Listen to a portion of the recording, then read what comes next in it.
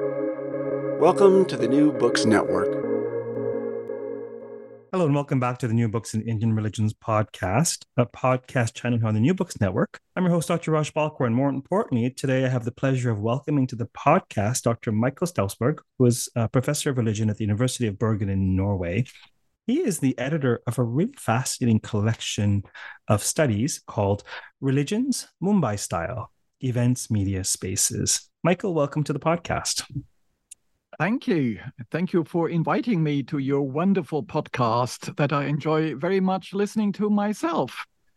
And by the way, apologies to all listeners for my horrible accent and my imperfect English. Please bear with me.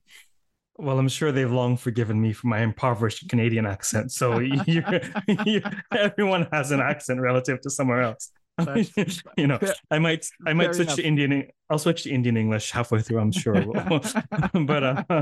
but thank you for expressing your appreciation for the podcast. Now I'm well aware. I can infer that the podcast is its own thing. It's a thing. It's a force. But really, for years, I'd be talking into a black box with a lovely interlocutor like yourself in the middle of research, clients, what have you, and you really don't have a sense of the audience because you're speaking to one person and only one person, right, and then it goes off and then they edit it, they send it out. But I do get the random comment from nowadays when I invite people, they more than often than not say, "Oh, I listened to the podcast. I know the podcast." So it's reassuring. There's hope. That's great.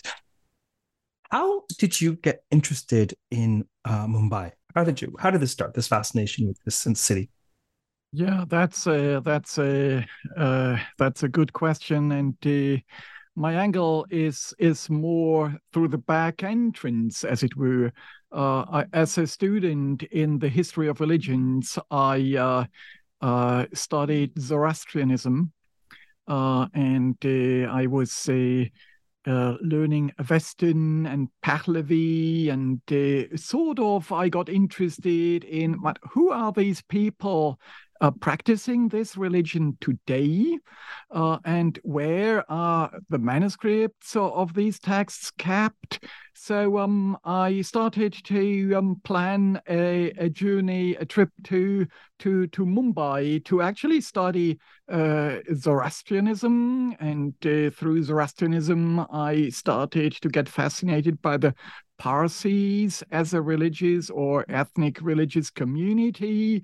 And then from the Parsis, Mumbai opened, or Bombay as it was still called during my first visit, opened its gates to my brain, and that's how my fascination with Bombay or Mumbai started. So through Parsi glasses, as it were. Yeah, and so what would you say? Let me ask you this way: what was the genesis of this particular book project? How did this come into being? What's the backstory for the book itself? Yeah, well, there are a couple of backstories. I guess that's always the case. And the first one was this kind of enlarging my horizon. When studying the Parsi community, people were telling me about this or that space or this and that event. And slowly, I ventured out and got fascinated by by the religious landscapes surrounding the Parsi community. And then eventually a kind of shift in perspective happened. While I first looked at Mumbai or Bombay through Parsi glasses, later on the city itself became more foregrounded. So I started to conceive a project on religion in Mumbai around 10 years after my first visit, and after I had published some volumes about Zoroastrianism.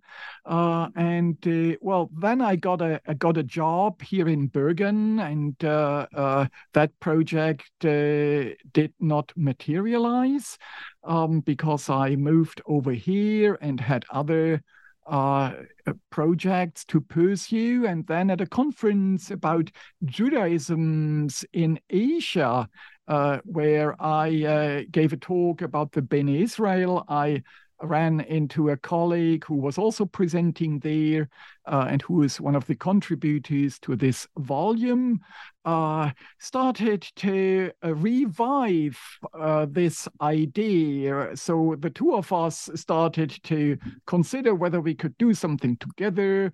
And then a new person entered the scene, my colleague Istvan Keul here in Bergen, and we were so fortunate to get a grant from the Norwegian Research Council that allowed us to travel to Mumbai and to recruit two PhD students, and that is how the project then got alive. But from there onwards, again, it took a couple of years for this eventual outcome to materialize. What are some of, and certainly it goes without saying that Mumbai is a fascinating, rich, and very important global city, but, just to follow suit from my purposely naive shtick, what are some of the defining distinctive features of Mumbai? What warrants a book on the religiosity there? And tell us a bit about that. Yeah, thank you. That's a great question, and I think it's all about contrasts and paradoxes, if you want.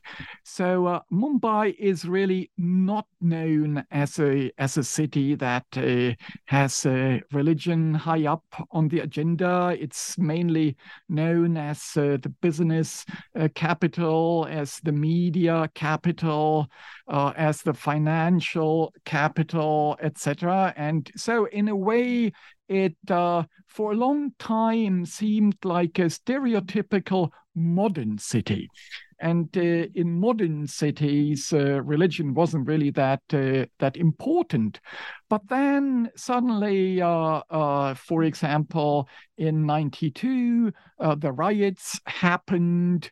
And when you look back into history, you find a long series of interreligious clashes that played out in the city. So that is one paradox, the kind of the secular religious paradox, and another one is the paradox of a cosmopolitan self-image that Mumbai or Bombay has projected about itself for a long time, and this history of these clashes, rivalry, competition, violence that was often defined or acted out along religious communal boundaries. So it's this paradoxality, this quality of contradictions that fascinates me about Bombay as a city, but also in relation to religion. Why is the subtitle Events, Media, Spaces? Yeah, thank you. A great question, and this is actually a result of our methodological choices.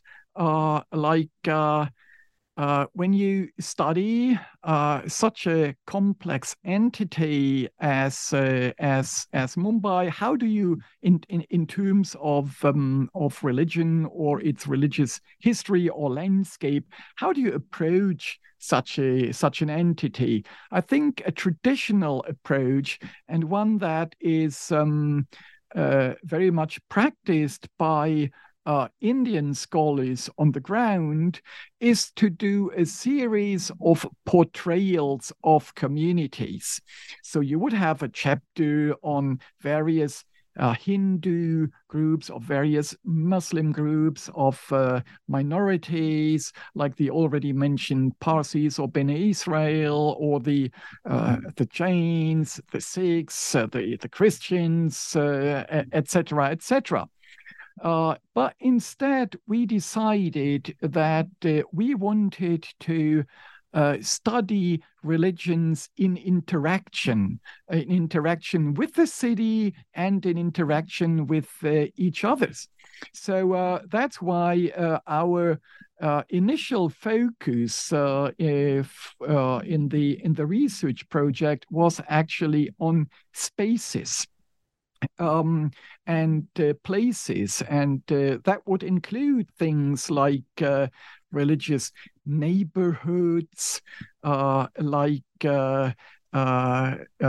religious so-called ghettos, like small roadside shrines, as an example, for the road as a religious space. That would include religious sanctuaries or sacred spaces that attract people from different religious groups. But that would also include, for example, courts as places where religious identities are being negotiated, and also, in my case, taxis. So we initially had this focus on spaces as an organizing methodological point of entry into the city, and then we extended this into also covering events and media. And if you want me to elaborate on this a little bit, then this would go roughly as follows: that spaces are often transformed in events, like, for example, in festivities or large-scale celebrations, like the iconic Ganpati Utsav in Mumbai, or like the Muharram, where celebrations and festivities transform the spatial setup of the city for a certain amount of time. And on the other hand, we realized, of course, that when you study a city, then this is then the self-perception in media is always already a part of that. So the city doesn't exist as such, but it only exists via its representations, the images that are being projected about it and about its residents, about its citizens, about what happens in a city. And these representations are to be found in media. So this triangle of spaces, events, and media is, in a way, not as arbitrary as it might first seem when you see it on the cover of the book, but it's kind of a logic of what you see in research on the ground. Yeah, and I think perhaps one of the most iconic analogs, sort of high-profile analogs, at least in North America, would be New York City. And think of all the experiences that people have of the texture of New York City and its various neighborhoods through decades of you name it, sitcoms, crime shows, you name it. And so I think people might get a clearer sense of the relationship of the way in which your experience of New York City is already crafted before you even arrive by virtue of all that's been curated and presented and represented about it. And so absolutely, so then so what are some of the subfields or disciplines or fields of inquiry that this volume implicates, you think? Are you addressing which kind of scholarship is being? Yeah, I would say, for lack of a better word, what disciplines? I mean, certainly religious studies without question. There's also sort of people interested in the study of space. I mean, what interests or disciplines does this book cater to, do you think? Yeah, right. The eventual group of contributors to the volume, which is larger than those immediately involved or more directly involved in our project, covers a range of disciplines, and I would like to mention the important contribution by social anthropologists and also sociologists to the book, and also legal anthropologists, for example, and people also having a background in social work. So this is one of the nice things when you work together with a theme, or in this case, a field in a very concrete sense that fascinate you. Then these interdisciplinary boundaries more often than not are enriching rather than a delimiting factor. Yeah, indeed, it is fascinating. Would you say that this sort of approach of taking a deep dive into a particular city and the multivalent nature of that city, would you say that this is relatively atypical? Is this a burgeoning field? Has this been done with other Indic cities? Is this fairly novel? I think it has not been done with other Indic cities. There is a beautiful book by Daniel Gold called Provincial Hinduism on Gwalior as kind of a middle-size city, but his focus is, though there is a chapter on Sufi shrines, it's mainly about Hinduism in this city, which of course you could not do in the same way in a book on Mumbai. But that is a monograph, and I think our volume is, as far as I know, the first that tries this kind of methodological setup on an Indic city. Excellent, because that was also my own impression, but you certainly would know. You would know better having researched in this field. So while you were this journey, right, this journey of editing these papers, it just so happens that a volume of my own and a co-editor, McComas Taylor, just came out today in real time. And congratulations. Thank you, but it's more to say, I can both I can share in perhaps a bit of the experience of having, a number of really rich, brilliant, fascinating papers come together where you look at them individually, and then you get to take a step back as the editor and think about the whole, right? Think about the forest versus the trees, think about how they come together, and sort of themes across. So, open-ended question: are there particular findings that surprised you, or that were literally remarkable? Were there particular areas of investigation that sort of really stood out to you? Were there particular through lines across the papers that sort of stand out to you, having sort of edited them? What would you say? Well, this is a little of a tricky question. As kind of as it pertains to, let's call it, editorial ethics, in the sense that I think all editors have their kind of favorite chapters, chapters that sort of came with some kind of an aha experience that really surprised you.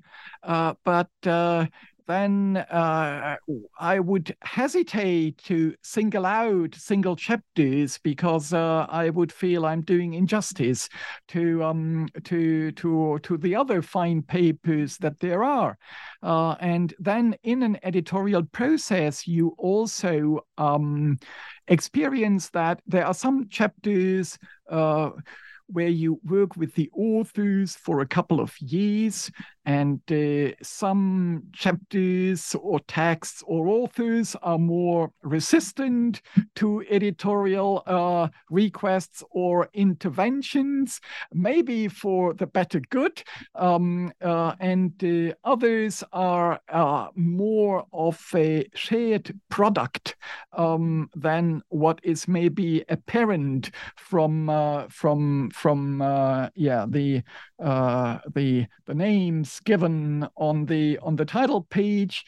And then there are others that come relatively late in the game and that you sort of hadn't really expected. So it's, I think, always a little a basket full of surprises. And now with the core group of colleagues that were involved in the project that I mentioned before, there were kind of processes of mutual impact and resonances that had been going on during our workshops, and that are kind of in retrospect maybe a little difficult to disentangle. Now, this is very much kind of on the surface level of collaboration. So I'm a little hesitant to say all our listeners must read these 3 chapters because they are the most brilliant of the lot. However, when you or when I edited this book, I mean, what you see is all that which is missing.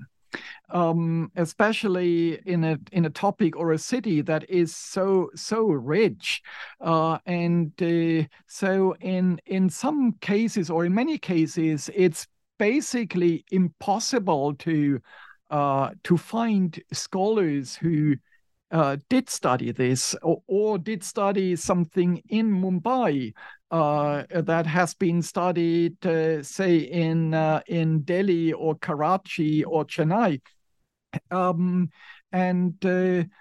other scholars whom you would like to see involved show you a cold shoulder because they, in the meanwhile, have passed over to other projects, or because they are advised not to publish in edited volumes, but to focus on journals only to enhance their promotion or recruitment prospects. So as an editor, then you kind of are faced with a situation where you feel that there are many breaks in the puzzle that you would have liked to add to make it more complete, to give an even richer picture, but well, that doesn't really work. And this is why I did the relatively unusual step, I'd say, to write a very long introductory chapter, which is, I think, of around 60 pages, but where I tried to kind of weave a tapestry of the city in a more systematic manner, and also in a manner that gives more of a historical background to the book, which is very much focusing on the present, and so this is a little unusual, maybe, but this is caused by my desire to make the book appear less fragmentary as is in the nature of edited volumes like this one. And then there is one further aspect, and that is the time gap. So, as already mentioned, I kind of started mentally preparing for this volume around 30 years ago, and then it slowly took shape, and I basically submitted the manuscript to the publisher a couple of months after COVID had hit us.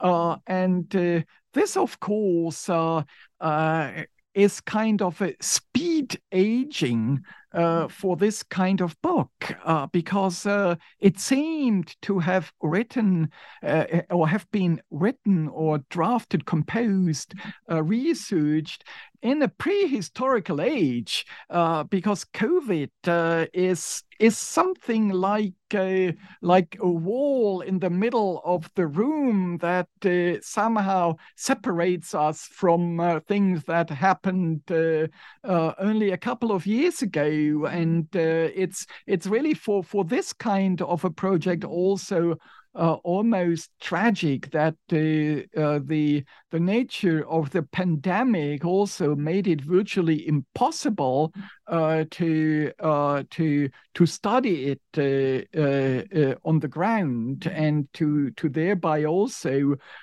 provide a further layer of reflection on the different chapters. Yeah, COVID is sort of like I think of it as the flood, before the flood. Exactly. Antediluvian times.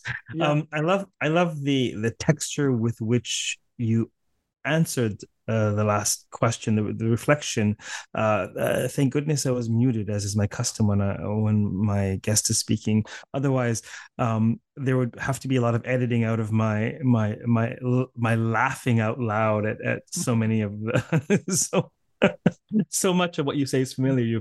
You've presented a wonderful picture of the texture and the scenarios involved in this process, without, of course, naming names. And of course, I would never ask you to tell me who your favorite children are, or which ones are smarter than the other ones. Exactly. Although they may already know that, but we don't say these things out loud.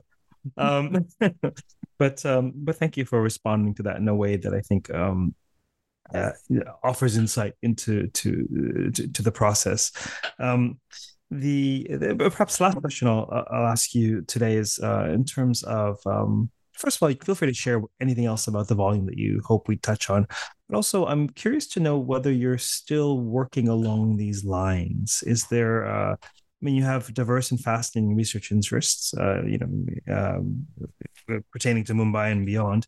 What next? What now? What's next on your list of things to work on? Yeah, right.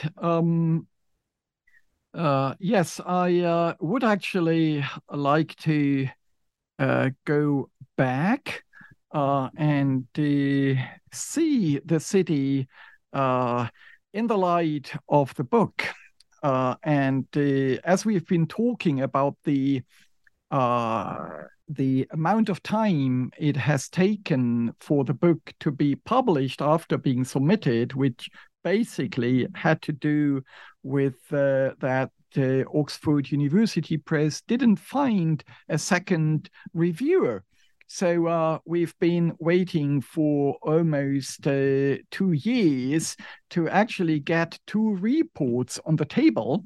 But this is another matter. But now, given that so much time has passed and that the flood had come in between, it would really be interesting for me to see whether my perspective on the city has changed as a result of working on this book, and to what extent the city has changed also as a result of the pandemic. But this is not something that I have on my agenda right now.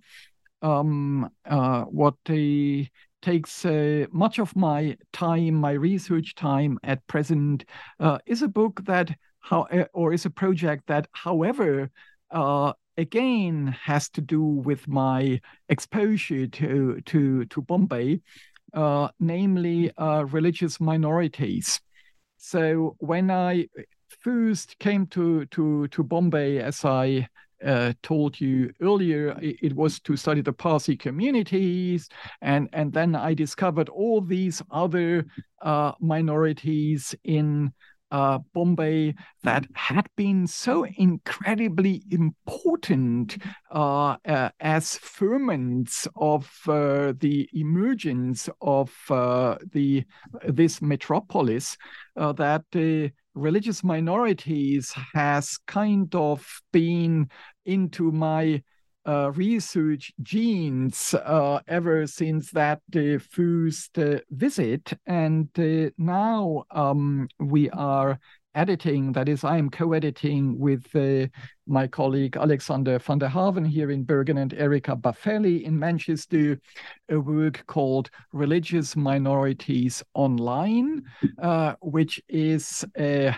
handbook of religious minorities research, organized alongside portrayals of communities, portrayals of countries, and systematic topics in the study of religious minorities. And that is available open access. And the first bunch of articles have come out in July, and the next update with another upload of 6 or 8 chapters will be out in January. And we'll envision this project to go on for another 3 or 4 years, and thereby providing something like what we imagine to be the main reference point for the study of religious minorities, which in a way is a very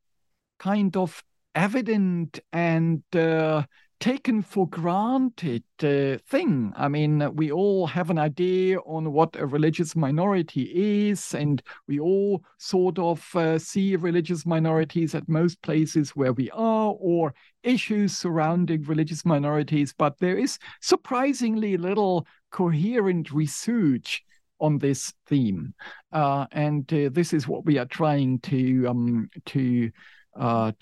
build on in this project, for which I have, for example, just finished an entry on discrimination against religious minorities, but also discrimination among and within religious minorities. So this is coming up in the next